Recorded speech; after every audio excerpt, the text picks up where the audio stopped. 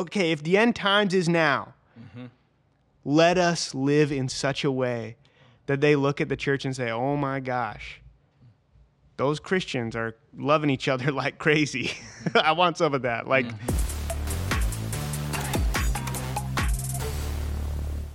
Well, welcome everybody for another edition of Behind the Sermon. We've got Dano and we've got Karl down here. And Karl is our expert on the book of Revelation. He was like going on and on before Daniel and I had to kind of settle him down a little bit. So we'll be appealing to Karl quite a bit today. And so anyway, we're going to entertain a couple questions that came in. We're going to also I'm going to have these guys weigh in on how the book of Revelation is impacting them so far, what they're learning about themselves, about the Lord through our study, that type of thing. So that's what we're going to do. So let's get started. And let's start with this, though. Daniel, why don't you start and just talk about generally how this book is having an impact on you, what you're learning, what's particularly intersecting with your life. Yeah. I think as I was preparing for those first few churches, and then as we've been going through each of these churches, it just hits so close to home. It feels pretty heavy to me. I've honestly found myself feeling somewhat grieved a little bit about just where in my own life I feel like there's places where I've maybe been lulled into complacency a little bit. And so I just think Jesus has a much grander vision for what it looks like to be part of his church and what it means to be a child of God. And so I think on one hand, it's kind of encouraging because I know that he's the one that does it. And I love that he doesn't just leave me where I'm at or leave us as his church where we're at. But I think more than anything, I've been feeling kind of emotional about just my own life, and I think just even the church in general. Obviously, like I know our culture best, and so that's kind of my point of reference when I think about the church. And I don't know, I just think it reveals some things that I think that we tend to miss, or things that we tend to care a lot about that doesn't show up anywhere. It's not on Jesus's mind at all, and we make a really big deal about it. And then there's other things that we aren't thinking about at all, and those are like the first things that he says. And so that's been a big, that's kind of been a big thing going on in my heart, is just, honestly, like a little bit of a sadness, a little bit of a grief, just for seeing the reality. And again, not anywhere from a place of judgment, from a place of also culpability in that for myself, but I just want to lean in. And I think for me, the thing that I've been feeling more than anything else is I've been kind of coming back and reading through these pretty regularly, just because I think it's really easy to feel some conviction from the Holy Spirit as you're in his word, and then to move on too quickly a little bit. And it's like, I really want to, I don't want to just see that information. I don't want just the conviction to hit me in an intellectual way, but I really want to see some change happen in my life. So I'm just continuing to come back and ask the Lord, what is it, what are the places that you want to change and shift in me, and that kind of stuff. So that's really what's been hitting me a lot. Yeah, so good. And thank you. Appreciate that. Yeah. How about you, Karl? Yeah. One that totally aligns with what I've been thinking. I think I shared a little bit on the last pod about kind of how it's been hitting me as well. But just to kind of speak to it in a different way, we know that God really cares about the heart, right? Like the rebukes he gave to the Pharisees. They were doing all these outwardly right things, but their hearts were off. Even in the book of, 1 Samuel with David, right? Like God, or man looks at the outward appearance, but God looks at the heart. And so one thing that I'm seeing in these like early books of Revelation is God is calling out a lot of these actions and a lot of these things that these churches are doing. But oftentimes that's because our actions reveal what's inside of us. I think I'm forgetting where this is, but out of the heart, the mouth speaks. So what we say, what we do really reveals a lot about where our heart is at. I've just been recognizing in myself, like how sometimes I use the saved by grace thing as license in my life. You know, like I'm so quick to go to grace when I mess up because of my own shame that I actually miss out on what Paul talks about in First Thessalonians or Second Thessalonians, that like I'm not glad that you were grieved, but I am glad that godly grief brought you to repentance. You know, and like we miss out on that a lot of times because we're just like, oh no, I'm okay. No, I'm like grace. Right. And Yeah. it's crazy how quickly that can snowball. And then it's like, wow, I'm making license for these sins in my heart. I've really lost the heartbeat of God on this. Yeah. And I really don't want to be rebuked like this in the end. And so seeing these warnings is really an invitation, I feel like, to me to kind of hear the Lord on my behalf, just to be like, all right, Lord, like I want to learn from other people's mistakes. Right? Like my dad always used to say that to me, like, learn from my mistakes, don't make the mistakes of your own. And so it's an opportunity to be like, okay, Lord, I do want to repent of these things before this sin grows and matures and brings me to death. Yeah. So for me, it's been just a reminder and it honestly a positive, like almost encouragement to be like, okay, Lord, like you're going to give me what I need to follow you as you're calling me higher into holiness, into these things that you actually care about, these heart level things that produce the fruit of righteousness. Yeah. You can tell a tree by its fruit. Yeah. And so, God, would you bear good fruit in my life? Man, yeah. Thank you. This repeated phrase in 5 of the 7 churches, I know your works, that have really been impactful for me. And kind of what you're saying, Karl, because so much of our theology, rightfully so, is based on grace. We're nothing apart from God's Right. grace. We absolutely need him to be totally merciful, totally choosing to be patient with us and all those things.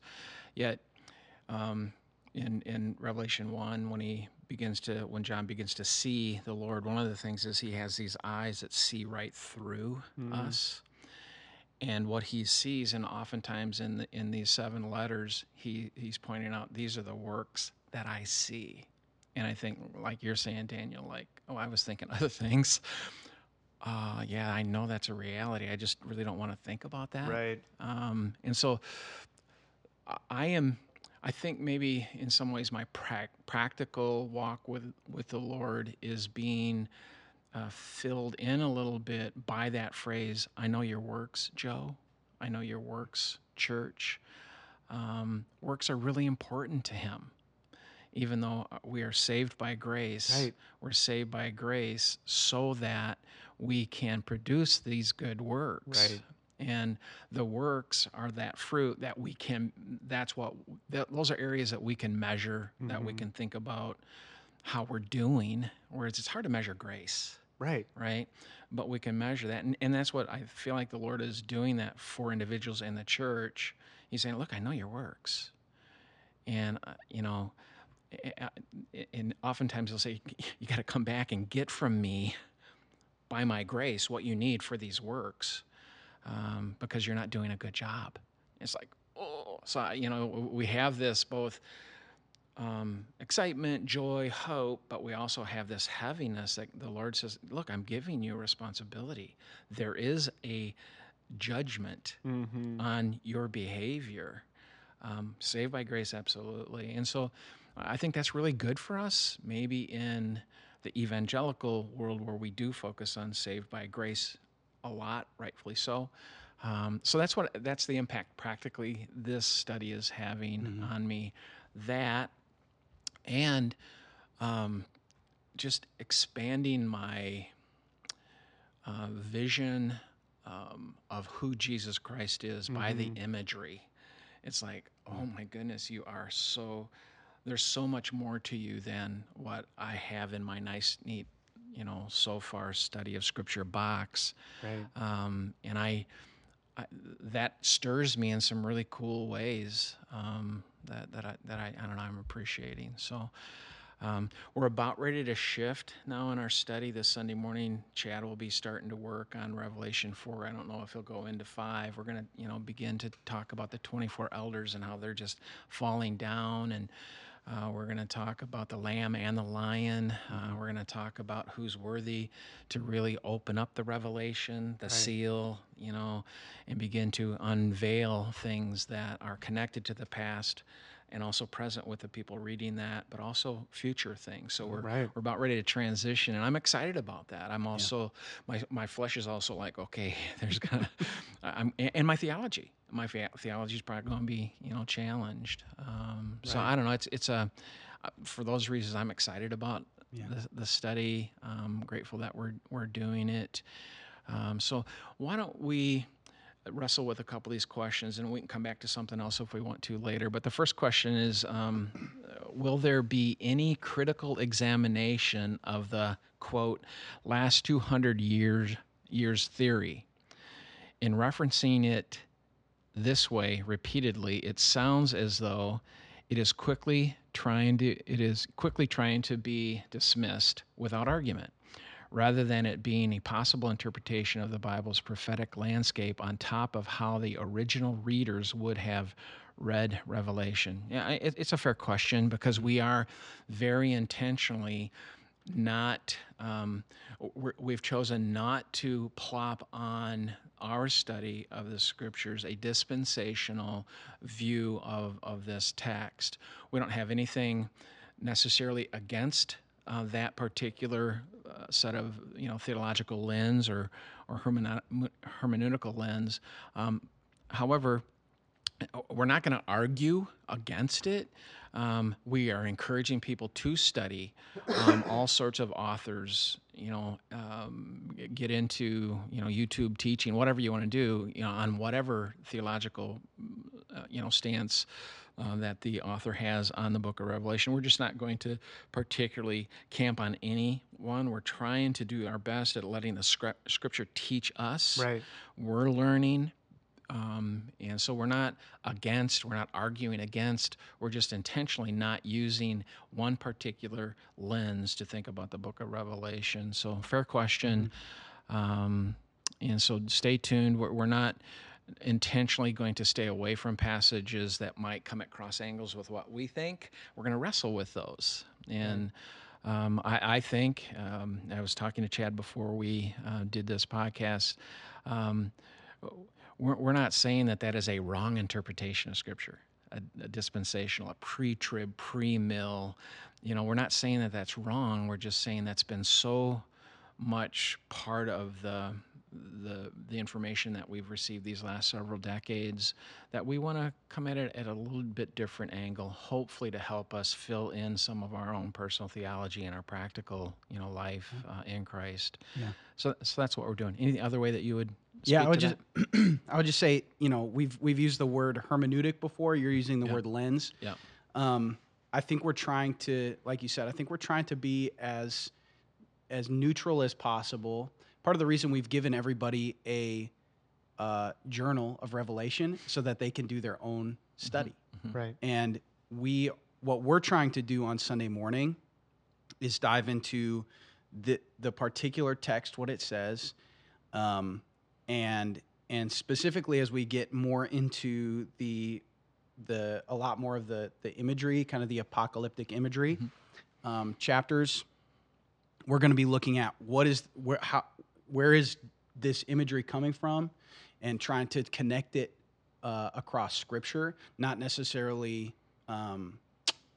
make it talk to or speak to one specific hermeneutic that people might take. So, like you mentioned, dispensational, but any different hermeneutic that people might take. I think primarily what we're trying to do is just look at how does the imagery connect across Scripture, And yeah, I think we are asking the question: how would the original readers of this letter, how would they have received it? And I think those are kind of the main lenses that we're bringing to it.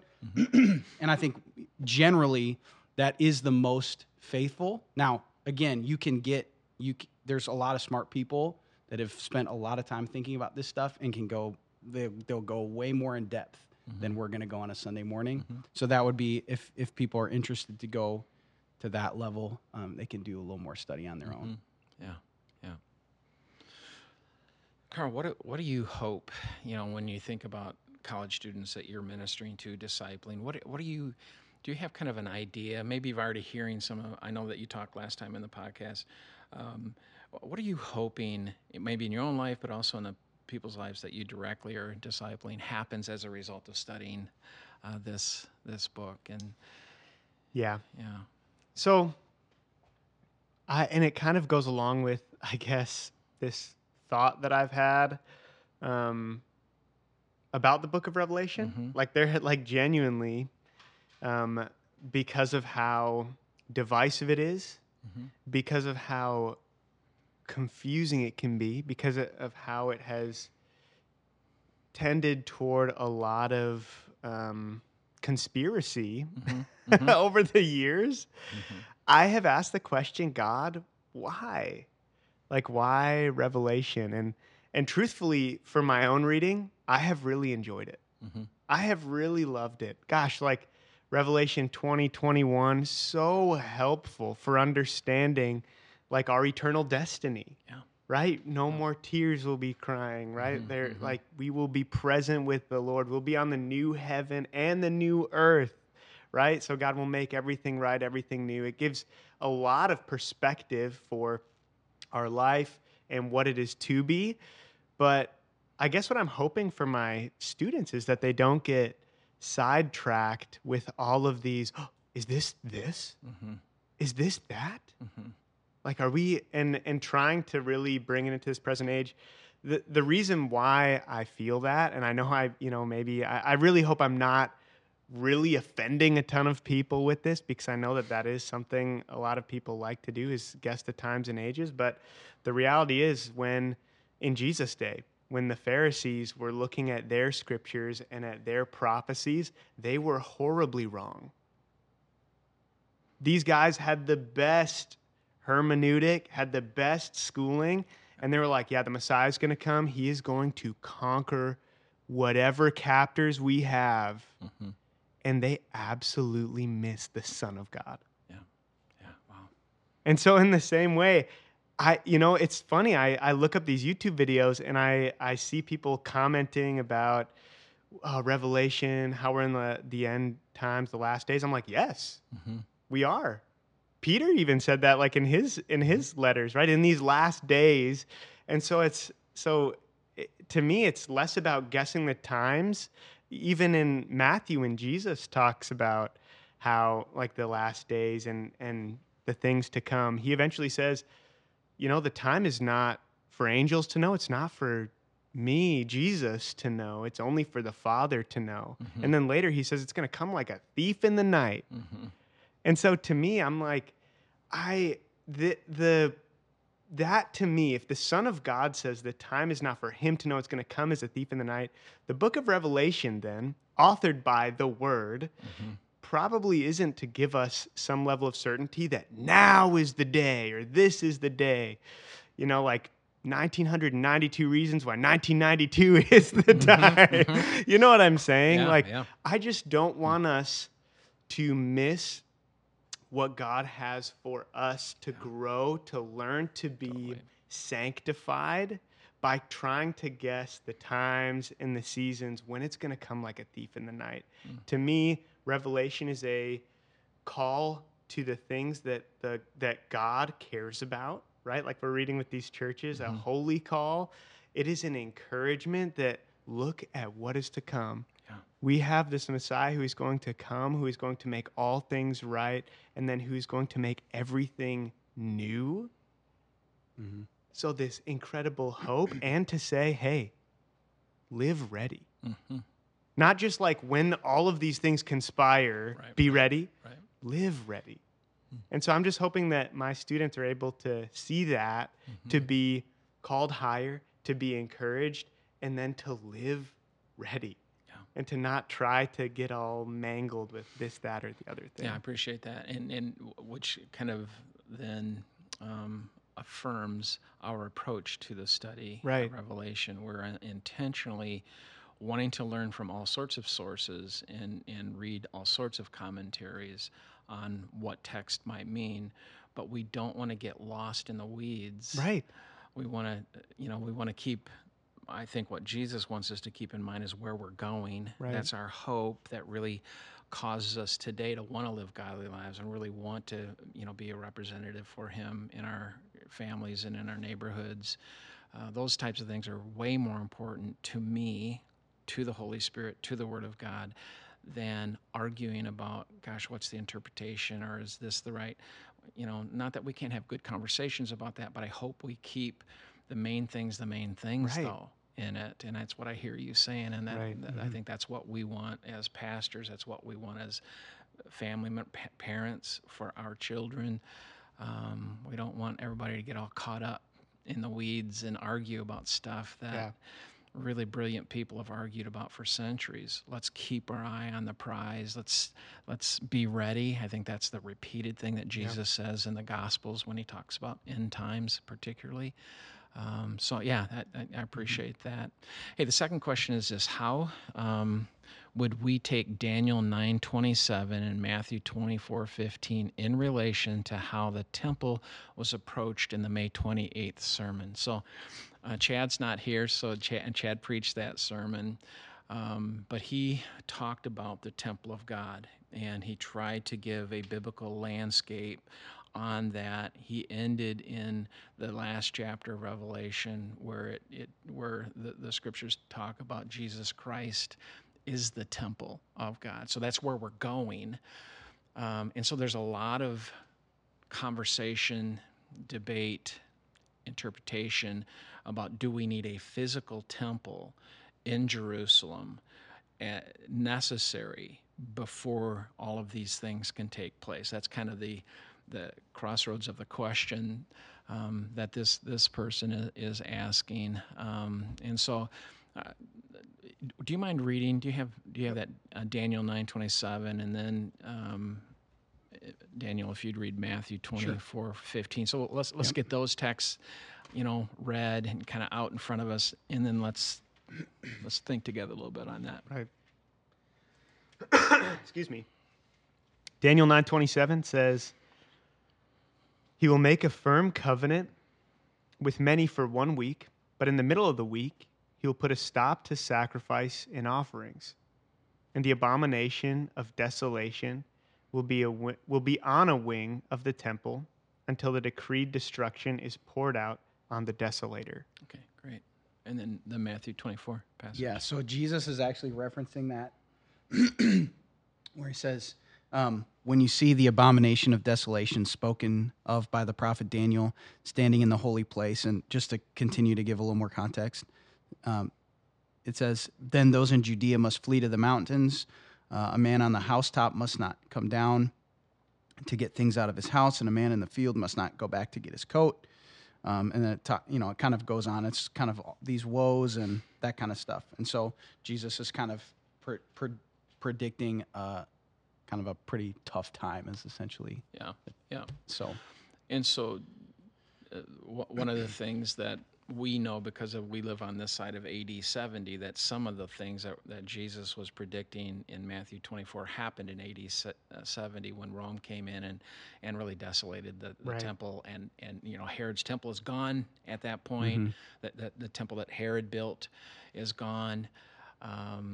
Jerusalem is demolished. Everybody's scattered. And so part of what Matthew 24 is a prophecy that happened in the time or close to the time of most of those apostles and believers. So that's being referred to, but he refers back to Daniel chapter 9 as well. And so, one of the Bible interpreter needs to think through, okay, what in Daniel 9 is referring to AD 70, and what is beyond, and there's probably both. There's more to it. And so Chad's approach to this question in that May 28th was to get a little bit of a landscape on the temple. There's Old Testament tabernacle. There's temple built by Solomon. That's destroyed. There's another temple finally built by Herod. That's destroyed. And then paralleling that with Jesus' teaching on the temple under the new covenant. He would be the temple of God, and that he would give us the Spirit, 1 Corinthians 6, and that both in 1 Corinthians 3 and 1 Corinthians 6, and that we, individuals, or collectively, because the pronoun in chapter 6 is individual, the pronoun in chapter 3 is plural, so we are the temple of God, the body of Christ. And then he also referred to 1 Peter chapter 2 when Peter talks about we're all like living stones, and together we form the temple of God for the presence and the worship of God to take place. And so Chad is trying to, pan back on the scriptures and see how that whole idea of temple has unpacked.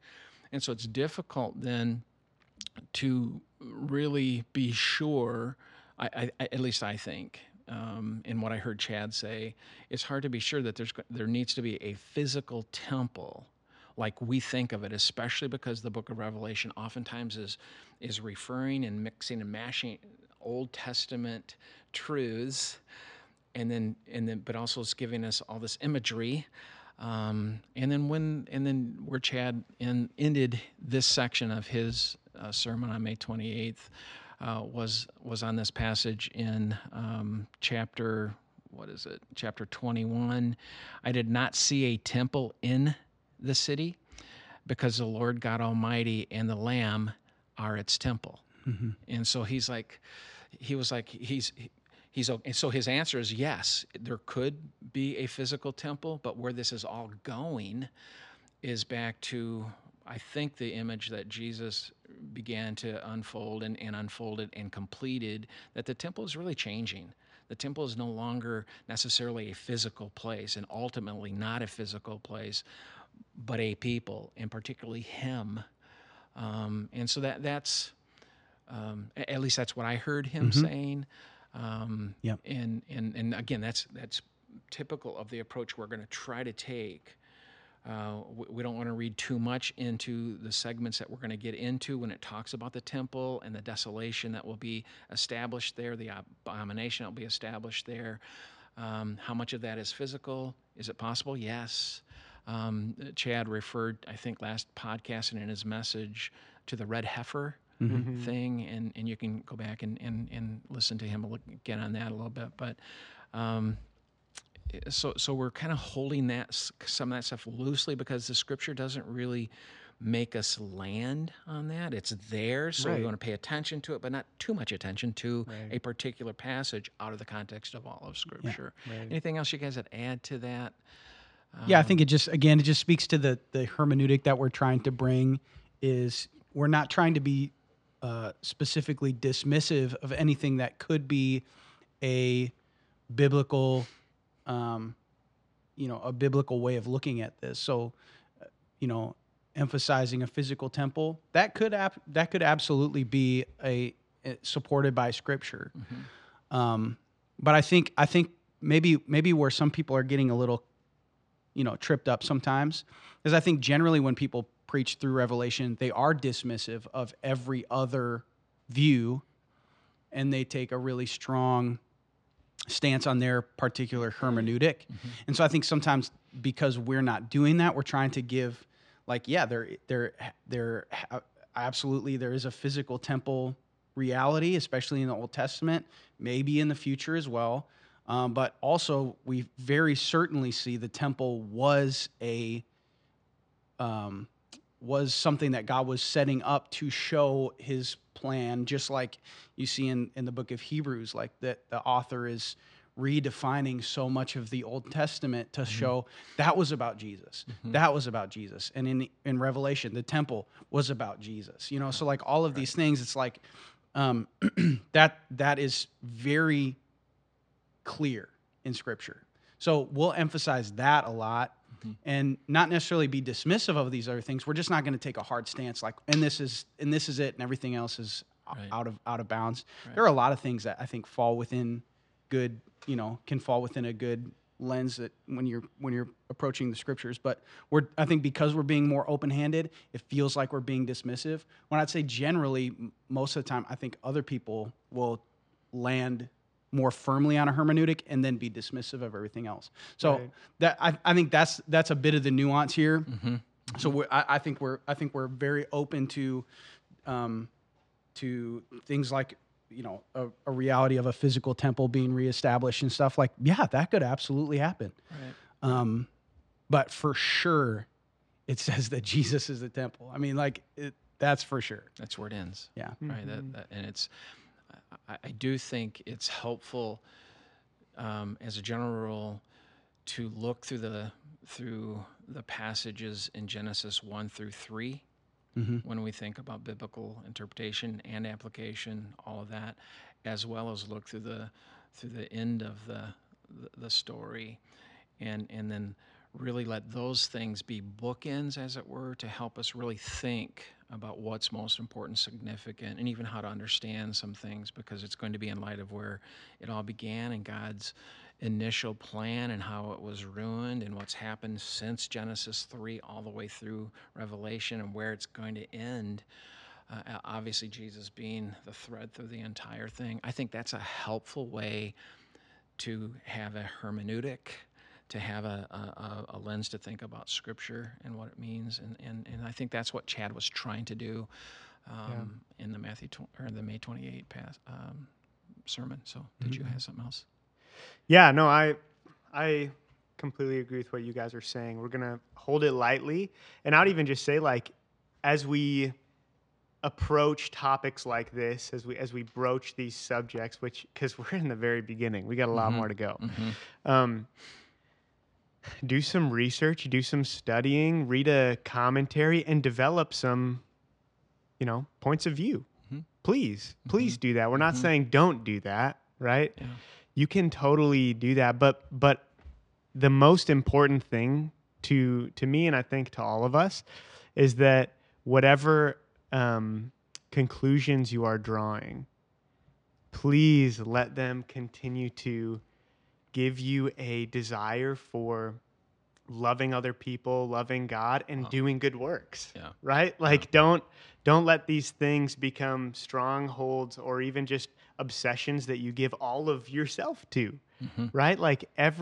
Scripture is breathed out by God, useful for teaching, correcting, equipping for righteousness, so that the person of God is ready for every good work. Yeah. And so this is Scripture. This is breathed out by God. This should equip us for good work. And so it's not like get in the bunker or, I see it on the news, the time is now. If that is what you think, yes, let that lead you to loving people radically. Yeah. They will know we are Christians by the way that we love each other. Yeah. Love your brothers better, your sisters better. Give your effort and your energy to that. Continue to show people who Jesus is and the way that we live, the way that we speak. That is, okay, if the end times is now, let us live in such a way that they look at the church and say, oh my gosh, those Christians are loving each other like crazy. I want some of that. There is something about this Jesus. Yeah.